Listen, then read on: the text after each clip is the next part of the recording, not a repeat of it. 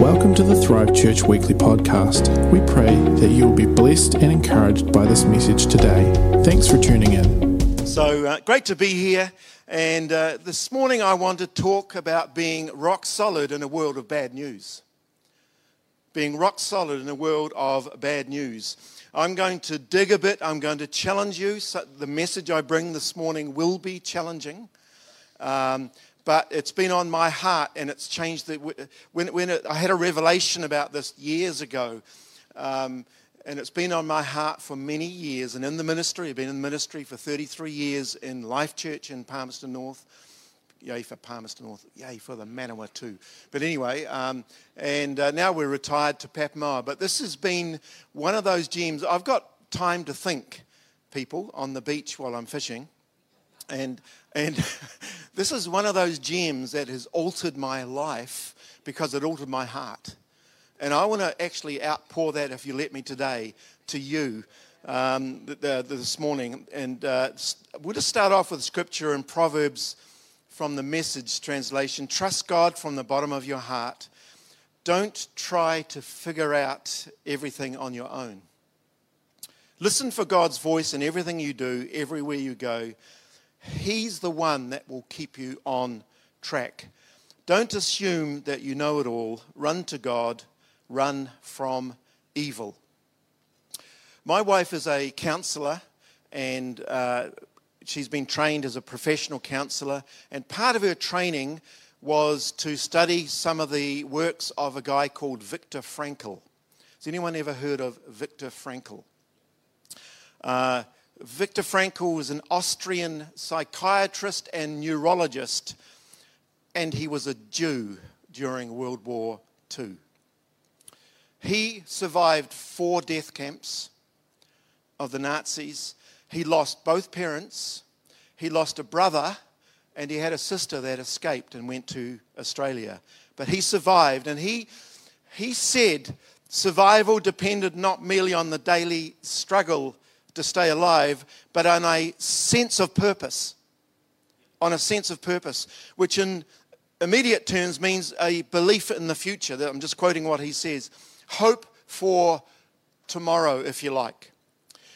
This is what he said. The prisoner who had lost faith in the future, his future was doomed.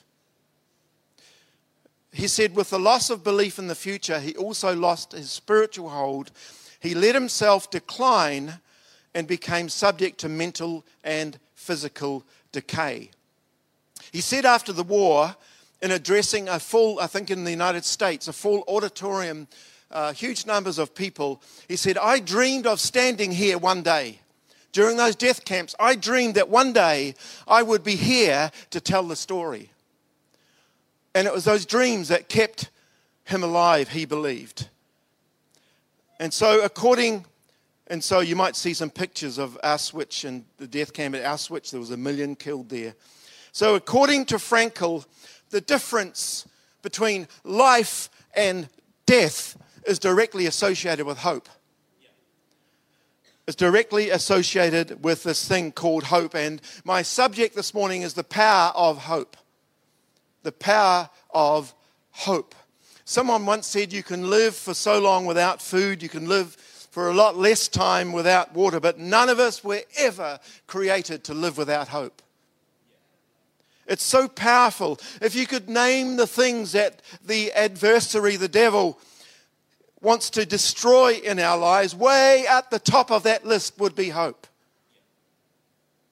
This is because, and we took the theme this year is the gospel of salvation. And we talked last week about the power of salvation. This is because hope is a hallmark of salvation.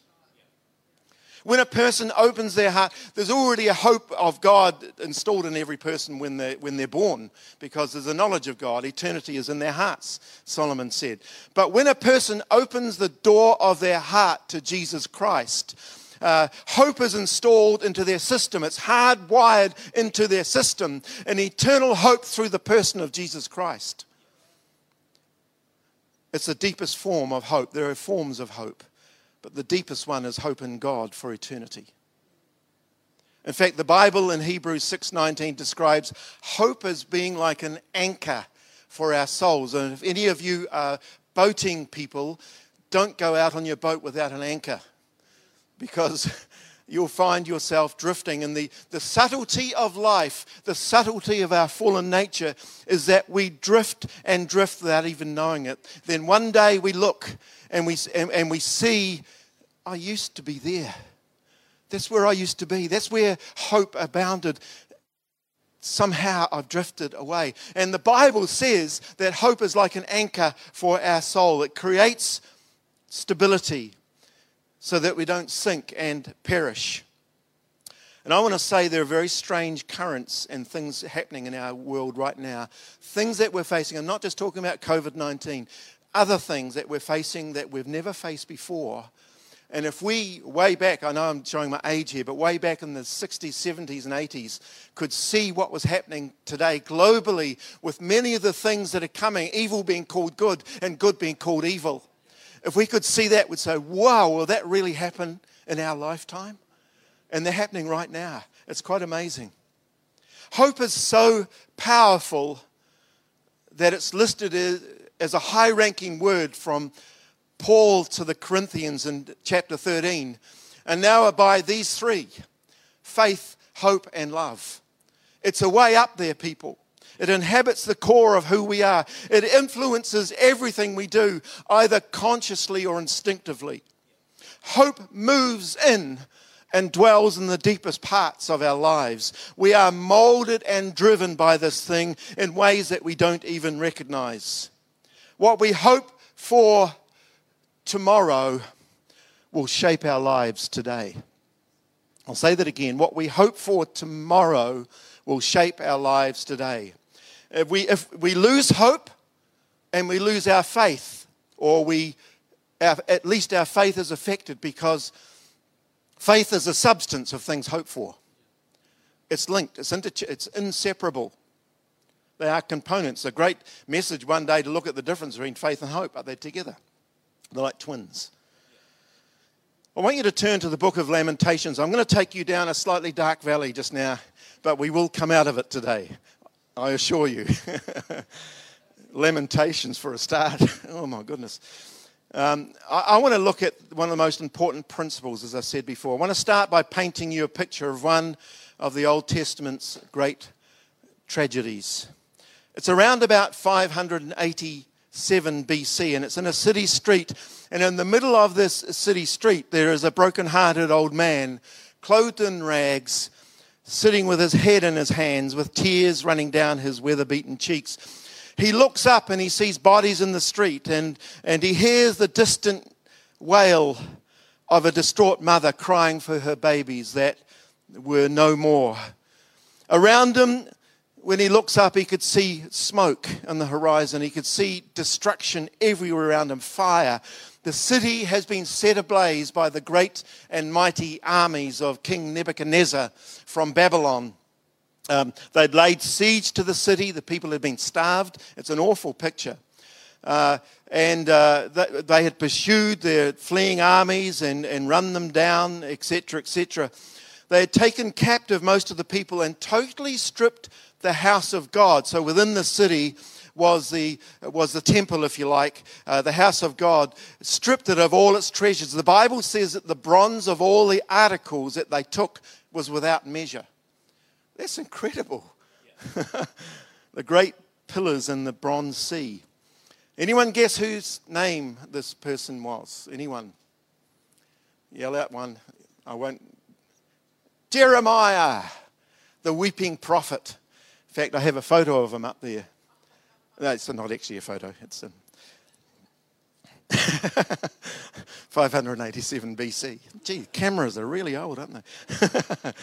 And of course, he's weeping over Jerusalem, the great city of God. And he was stunned and paralyzed and aging before his time. There seemed to be no end of his tears. O Jerusalem, Jerusalem, O daughter of Zion, fallen, gone. And the question that I think was on Jeremiah's, was deeply within Jeremiah's system was, where was God? Yeah. And we could ask this today, and I want to start to bring a bit of a challenge today. Because in the darkest valley that we're in, often if we're honest, we could say, where are you, God? Why is this happening to me? What's going on? For 40 years Jeremiah had warned Judah of this day, but to his horror, the day was actually there. Very broken and bitter man. He seemed to come to the end of his reason for existence. His whole purpose, his calling, his ministry, whatever you want to call it, had gone up in smoke before his eyes. And he had been the voice of God to a nation. Up until that time, he'd entertained the faint possibility, the hope that someone would listen to his words. But they didn't, and destruction happened. So the question, where was God? The future wasn't for Jeremiah just bleak, it was destroyed. All his dreams had been utterly and totally ruined.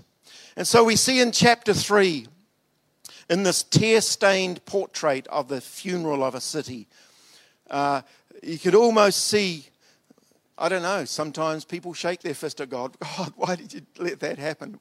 I'm being real here. Can I be real in this place? Sometimes we're like that. You know, we can come and sing and smile at church, which is wonderful. We can praise and worship. But inside, it could be, God, why is this going on in my life? And sometimes we don't even reveal that. And like we heard, if we're men, we keep the mess inside if we can, because it's not cool to show that as though it's a weakness. And in Lamentations chapter 3, we're just going to read a few verses.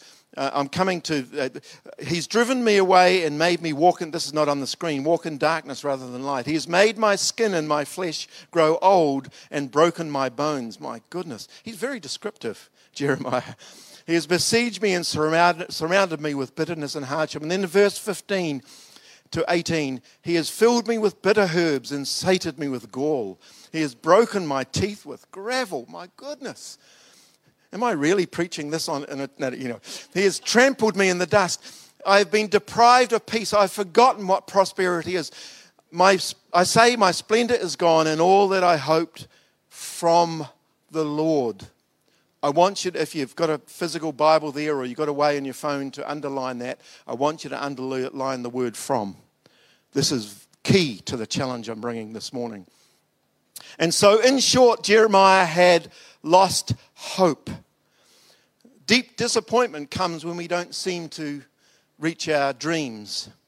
They're everyday light examples, aren't they? We hope the weather will be okay for an event. I was watching the Warriors the other night. I was hoping, I'm a bit of a league fan, I was hoping an extra time that they would drop a goal and actually get it right. But the Dragons did that. Anyway, I won't go on to that. My hopes were dashed. So every day, actually, we can have hopes dashed in tiny things, little things. I was out. I like to catch fish, and there might be some photos up there, but if there are some photos, there we go. It's a kingfish. I'm only showing them not to show off. Just to give you a report of what it's like in Papamoa, that's all. But I catch them on a kontiki, you know, those battery-driven things that go out for 2 kilometres. And I had an older one without GPS, and I was out at 4 o'clock in the morning, which is good to go out in the change of light. And I started up the kontiki, and it caught fire on the beach. And here I had all my 25 hooks and traces all baited up, ready to go. The Bible says hope deferred makes the heart sick. My heart was sick because I couldn't use the bait. Anyway, I'm just giving you a very light example. So, hope deferred. We usually I better get serious again. We usually say, as long as there is life, there is hope. But actually, it's the other way around. As long as there is hope, there is life. And if we continually fail to gain that which we hope for, it mucks us up on the inside so that we give up and despair of life itself. We had a great time with the youth leaders on Thursday night, and we talked about this issue of hope. In my view, youth leaders are our heroes. Because they're in a world that there is incredible dysfunction from families. There's great confusion with regard to whatever area you can think about in the moral world as well. There's drugs out there, etc., etc. But the answer for young people who are lost and maybe even get to the point where they want to end it all is not throwing stuff at them. Or counselling. Counselling's good, I'm not writing that at all. Or giving them education. The answer is to fill the void in their heart with the hope of God. That's where the answer is. That's why I say our youth leaders here are heroes and around the place who bring people to Jesus Christ. I heard some years ago an incredible story from a woman preacher, Violet Kitely. She said she was visiting a zoo in South America with a guided tour around the zoo. And she came across this cage. And this cage was bounded with wire on 4 sides, but the top was totally unenclosed. It was open to the air. And in the middle of this cage, on a perch, was an incredible condor. I think they call it that. They're these South American eagles with an amazing wingspan. I think they can get up to 12 feet or something like that, 13 feet. And as she watched, she said, it's on that perch. It's not held there. Its wings aren't clipped. Why doesn't it just fly away? Why didn't it? And so the guy said, well, the story is this. They caught it from the wild and put it on this perch, and they put a chain around its talon to the ground or to the bottom of the perch. And every day, many times, this great eagle would fly to the end of the chain and then come crashing down to the ground. Days went by when this happened. Weeks went by. After a while, this great eagle that was supposed to fly soar on the wings, on the winds of the heights, gave up. They took the chain away. They didn't need it anymore. And I want to say today that can happen to us. We can get hurt and we can get buffeted by life and we can lose hope. So we don't fly anymore. We dig around on the ground. Today we serve a God. And if you're online watching, I want to say this to all of us, who breaks the chains. We serve a God who breaks the fetters. We serve a God who brings freedom. And if you are free, see, the Son who set you free is, you are free what? Indeed. You are free indeed. It's time, Thrive Church, to fly again. Where you're supposed to be. That's what freedom's all about. That's what salvation is all about. That's what hope in the eternal God is all about. Jeremiah regained hope. And here I want to take you out of this valley of Auschwitz and a burning city of Jerusalem. Because Jeremiah, something changed. And the same change that happened to Jeremiah can happen to you today. My prayer, fresh, what was the name of the song? Fresh wind. But my prayer is that the fresh wind of the Holy Spirit will come and do surgery on your hearts today. Will come and do something.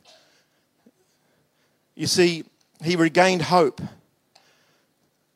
because something changed that gave him new hope, that brought him out of the ashes. A switch, if you like. A remarkable turnaround. And in fact, the switch is not something that God turns on and off. It's something that you and I turn on and off. Let's see where he goes. In Jeremiah and Lamentations 3:21. Yet this I call to mind, and therefore I have hope. Because of the Lord's great love, we are not consumed, for his compassions, what? Never fail. They are new every morning. Great is your faithfulness. This is where the great hymn writer, we sang it this morning actually, didn't we? His mercies are new. I wrote it down, are new every morning. We sang that. It's from here. It's from the regaining of hope from Jeremiah. That's where that great hymn came from. Great is thy faithfulness. I'm old King James. I'm hardwired with that. I say to myself, the Lord is my portion, therefore I will wait for him. The Lord is good to those whose hope is in him. And if you're still got your Bible in front of you, I want you to underline the word in. It was from before and in. I want to explain that shortly. It is good to wait quietly for the salvation of the Lord. So how did he turn it around? What happened? His circumstances didn't change like some of those, I don't know, Matrix movie or whatever sort of movie that's digital when the city's in disrepair and suddenly it all comes back and all the treasures of the temple all came back. That didn't happen. His circumstances didn't change. But something inside him changed, and it's the same change that you and I can have, people. It can be where our hopes are placed at times. He changed. There is a great difference. Here it is. This is the main point I want to bring today. In hoping for something from the Lord and in hoping in him. They are poles apart. See, you could say that things from the Lord are the life that I have, the health that I have, the finances that I have, the job that I have, the children that I have, the parents. You could make a list of all the good things that God has provided for you. But if your hopes are in them, they can fail. And if your hope's in those things and they fail, guess what? Your faith is jeopardized. But over here, I hope the camera's following me here. Over here is hope in God. Not my will, but yours be done. And if I want to go to the extremes of this, and excuse me talking about this, but if I want to go to the extremes of this, the difference between witchcraft and Christianity is not my will, but yours be done. Over here, worshipping the Creator rather than the creation. That's what I'm talking about. Over here, it's getting the gods or whatever. It's idol worship. It's getting the gods to do my will. Are you with me? So that's where the difference. There's many examples in the Bible of this. Think of Abraham, who had provision from God of a seed. Isaac, his son. And it's great. He's got this child, and he's been given prophecies about what would happen way down into eternity with his offspring. But God says, no. What I want you to do is go up to Mount Moriah and sacrifice him. Is that you, Lord? Is that the devil? What? And so he takes him up. You know the story. I don't need to go through it in detail today, but he takes him up to the mount. And by the way, he says, then we'll return. He knew the faithfulness of his God. Takes him up to the mountain, and just about as he's due to sacrifice him, what happens? Stop! There's a lamb over there to take that, and it's a type of Jesus Christ. But you know what God said to Abraham? This is the key about what I'm talking about today. Now I know that you fear God. So even with those things that have been provided to us, good health is another one. It dogs people when they're in poor health. They want healing. And we pray for people for healing. We pray for a miracle. Don't get me wrong. It's not mutually exclusive, except your hopes are not there. Your hopes are in God himself. Amen? Joseph, we talked about him last week in the 3 coats. Remember that? The coat of salvation, the coat of the Christian character. His life could be detailed in coats. The third one was the coat that Pharaoh put on him, which is the coat of the overcomer. And Joseph, you know what the key to Joseph's life was? He hoped in God rather than anything else, because he lost everything. He lost his family. He had bullying brothers who wanted him dead. He was wrongly accused by Potiphar's wife, wanted to sleep with him, and he ran. It's a great thing to do, by the way, if you're in that situation of temptation. Run! Get out of it. You know why I say that his hope was in God rather than what God provides? It's because he said, how can I do this great sin against God? He always had that in the frame. Always had that in the frame. And then he was left to rot in prison and forgotten about. We heard the story last week. His hope remained in God. Are you with me? We can't trust in our dreams. I mean, I could be just as justifiably up here preaching, Mitch, on your dreams. It's great. Have it. You know, what dreams? What are you dreaming for? It's a great thing. But we don't trust in the dreams. We trust in God. I hope there's the word again. I hope you're getting it, because I am repeating myself quite a bit, but I feel I need to, because I believe that some people here today that have some burning Jerusalems in their lives. There's big stuff going down. A lot of people may not know that, but he wants to change your heart today.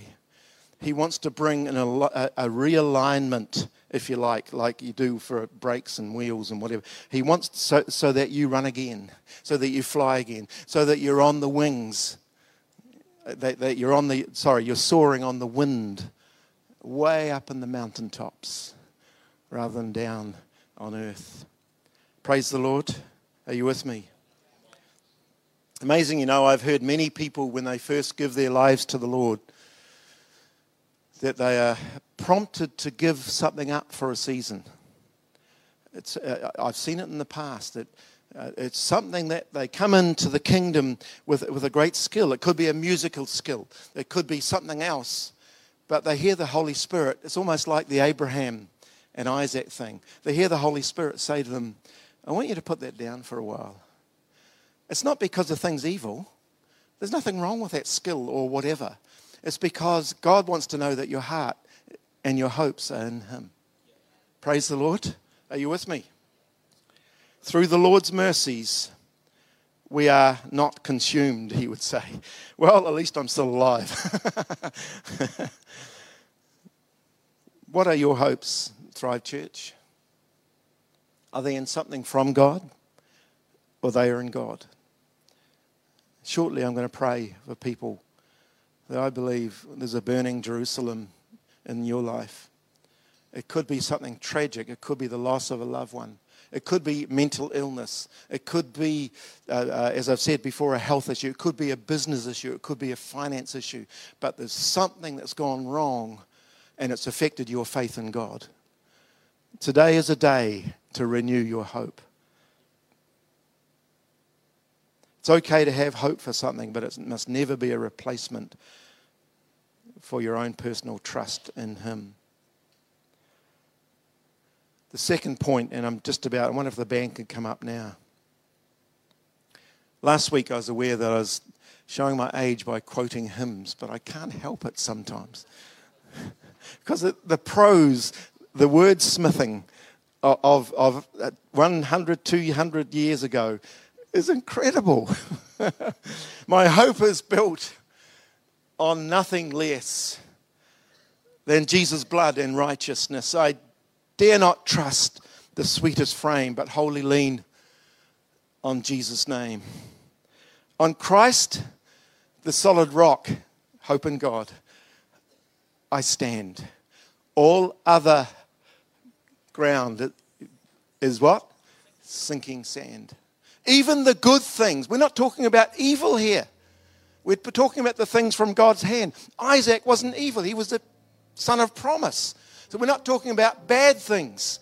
We're talking about things that can come between us and God. Hope in the Lord, and we'll just finish with this particular point, is a decision we make. And I've said it's like a switch. It's like a light switch. It's either on or off. Hoping in God is turning the switch of our souls to on. I will hope in Him. I choose to do it. It's a choice. Like a choice to salvation, to put your hand up or whatever you do to come to Jesus in the first place. Hoping in God is a choice, because we drift. We drift away without the anchor of hope.